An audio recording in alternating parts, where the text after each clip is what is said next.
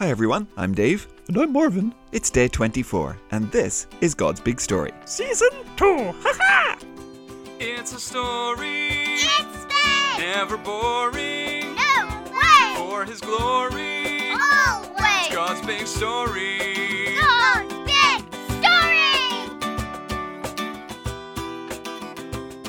So welcome back, boys and girls. We are glad you're here. And actually, today is a very special day. In fact, we haven't had a day like this one since all the way back on day 40 of season 1. Hi everyone! Nobody knows what he's gonna ask now.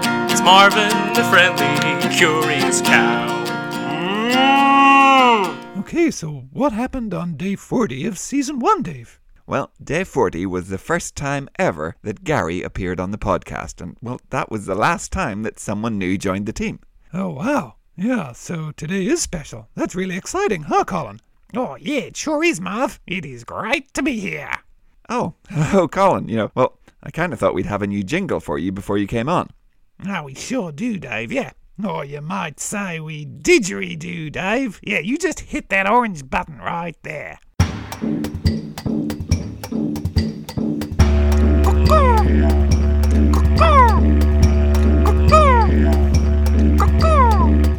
G'day, mates. It's you-know-who. Now, here's some stuff you never knew. Yeah, I've got facts you want to know. I'm Colin, I'm Australian, I'm a bright orange crow. Ah, Bonza. Yeah, that's some great didgeridooing there, fellas. Good work. Okay, wow. So, yep, Colin, you're an Australian orange crow. Yeah, also known as an orange Australian crow, Dave. Yeah, it doesn't really matter. You can swap those two around whenever you like. Okay, great. Although, I don't think I've heard of an Australian orange crow before. Oh, yeah, we're kind of a national secret, Dave. Like, if you ask an Australian, hey there, Aussie, do you have orange crows where you're from? They'll probably say no, there's no such thing. But, well, here I am, Dave. I am a crow, I am orange, and you can tell by my completely authentic Australian accent that I am definitely from Australia. Okay. Because, some people have said that all of us on the podcast kind of sound the same. It sounds like, it's one guy just putting on a bunch of voices. Oh, no way, Dave. Yeah, you can tell I'm really Australian because I'll say stuff that only a true Australian would say. Like, if something's great, I'll say, bonza. Or, if you or Marv do something silly, I'll say, cut it out, you great galah. See? Very clearly Australian, Dave. Okay, Colin. Well, we're very glad you're here. You're very welcome. Now, do you have an interesting fact? No, of course, Dave. Yeah, that's why I'm here, you great galah. Here we go. So, last week, Marvin finished his set with a cow fact, so I thought I'd start mine with a crow fact. Okay, sounds good. So, in Japan, crows learned to use traffic lights to crack nuts open. Yeah, so they'd wait for a red light, they'd fly down, they'd put the nuts in front of the cars, and then they'd fly away when the light turned green. Then they'd wait for the light to turn red again to go back and get the nuts. It's pretty clever, huh? Well, yeah, that is a very interesting fact, Colin. Yeah, no worries, mate. Yeah, it's great to be on board. I'll see you guys next Thursday. Yeah, thanks, Colin. Okay, Marv. So, for us, well, we'd better get back to Galatians, and today we've reached chapter 5. Okay, yeah, so yesterday we were talking about how we are children of promise, not children of the law. Yep, that's right. We've spent a few days talking about how the law can't save us and how the law was useful, but now we have the Holy Spirit. Yeah, sure. So today Paul loops back to where we started, talking about circumcision. Should the Galatian Gentiles get circumcised? Well, it would seem like the answer would be no, Dave, huh? Yeah, it would seem that's the way it's going, right? Faith saves, the law doesn't. We're saved by what Jesus did, not by what we do. Yeah, I got it. Now, in the reading today, Paul starts talking about dough. Dough? Like bread dough, Dave? Yep, so here's what I want you to listen for. What does Paul say that you put in the dough? And it works its way through the whole batch. Oh, okay, got it. So, well, who's reading today? Is it Nick or Rose? Today, it's Rose. Okay, great. Hi, Rose. Hey, Marvin. Good to be back. Great to see you. Today our reading is Galatians 5, 2-12. Here is what I, Paul, say to you. Don't let yourselves be circumcised If you do, Christ won't be of any value to you. I say it again. Every man who lets himself be circumcised must obey the whole law. Some of you are trying to be made right with God by obeying the law. You have been separated from Christ. You have fallen away from God's grace, but we expect to be made completely holy because of our faith in Christ. Through the Holy Spirit, we wait in hope. Circumcision and uncircumcision aren't worth anything to those who believe in Christ Jesus. The only thing that really counts is faith that shows itself through love. You were running a good race. Who cut in on you and kept you from obeying the truth? The one who chose you does not keep you from obeying the truth. You should know that just a little yeast works its way through the whole batch of dough. The Lord makes me certain that you will not think in any other way. The one who has gotten you all mixed up will pay the price.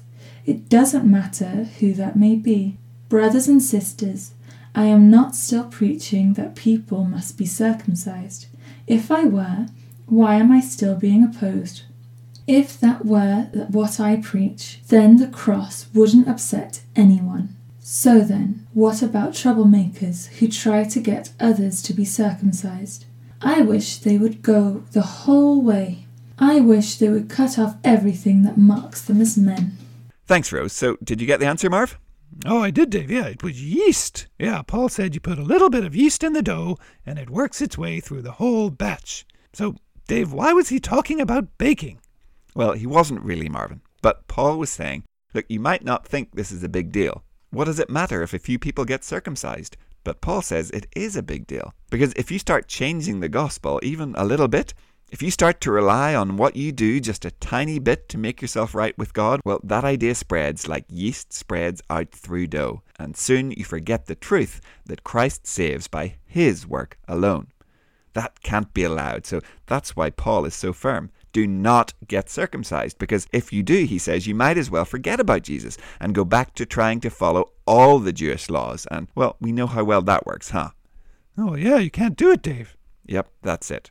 Okay, so, Dave, there was a bit right at the end where Paul said something like he hoped they would cut off everything that marked them as men? Well, what does that mean? You know, Marv, I'm going to leave that one for the professor. It's Professor Westminster. It's Professor Westminster. It's Professor Westminster. It's Professor Westminster. It's Professor Westminster. It's Professor Westminster. It's Professor Westminster. Summer, springtime, Professor Westminster. There's someone you can always go. Professor Westminster. Professor Westminster. Professor Westminster. It's Professor Westminster. Hi, everybody! Hey, Professor, so, yeah, what did Paul mean when he said he hoped they'd cut off everything that marked them as men? That bit, huh? Yeah, that bit. Okay, well, we know what circumcision is, right? It's cutting off the little bit of skin on the end of the boy's winky pops. Well, yeah, sure. Okay, well, you see, Paul is so cross with these guys who are telling the people to get circumcised. He says, I hope they don't just cut off the bit of skin. I hope they cut the whole thing off. Ha-ha! Oh, what, Professor? No, that can't be in the Bible. He hopes they cut off their whole dingle-dangle? Yeah, that's what he means. He was very cross with them, huh? Well, yeah, I guess so. Yeah, thanks, Professor. So, boys and girls, the gospel, the good news about Jesus, it is true and it is precious, and we have to guard it. Now, nobody is asking any of us to get circumcised, probably, but here's a quick test. If I asked you, say, are you going to heaven? Well, if you're a Christian, you'd probably say yes, right? Oh, sure. So then, if I asked you, well, how do you know that you're okay with God? How do you know that you'll get into heaven? Well, if you think, it's because I go to church and Sunday school every week. Or if you think it's because I read my Bible every day. Or maybe because I tell other people about Jesus. Or someone might think it's because I put money into the church offering every week. Or I help out with all this stuff at church. You see, if you were to say any of that, well, then you're falling into the very same trap the Galatians did. You're thinking, I'm right with God because of the stuff that I do. Oh, wow, yeah. Yeah, I see what you mean. See, the only right answer to that question of how do you know you're going to heaven is Jesus. It's because I know I've trusted in Jesus who paid for my sins on the cross. That's the only way that we are saved. Oh, gotcha, Dave. So boys and girls, yes, we can certainly do things to please God, but we can't do anything that makes us more saved. So yes, let's thank God that the work is completely done by Jesus. We don't have to add even one tiny thing to know that our place in heaven is secure. Yeah, it's another hooray, Dave, huh? Yeah, it sure is, Marvin. So we'll leave it there for today, and well, we'll be back tomorrow to finish up week 5. Okay, great. Yeah, bye, boys and girls. We'll see you tomorrow. Goodbye. We'll see you soon. God's Big Story is a ministry of Eden Grove Presbyterian Church. Music and jingles by Dave, Josh, and Josh. For more information and further resources, visit woodendonkey.org.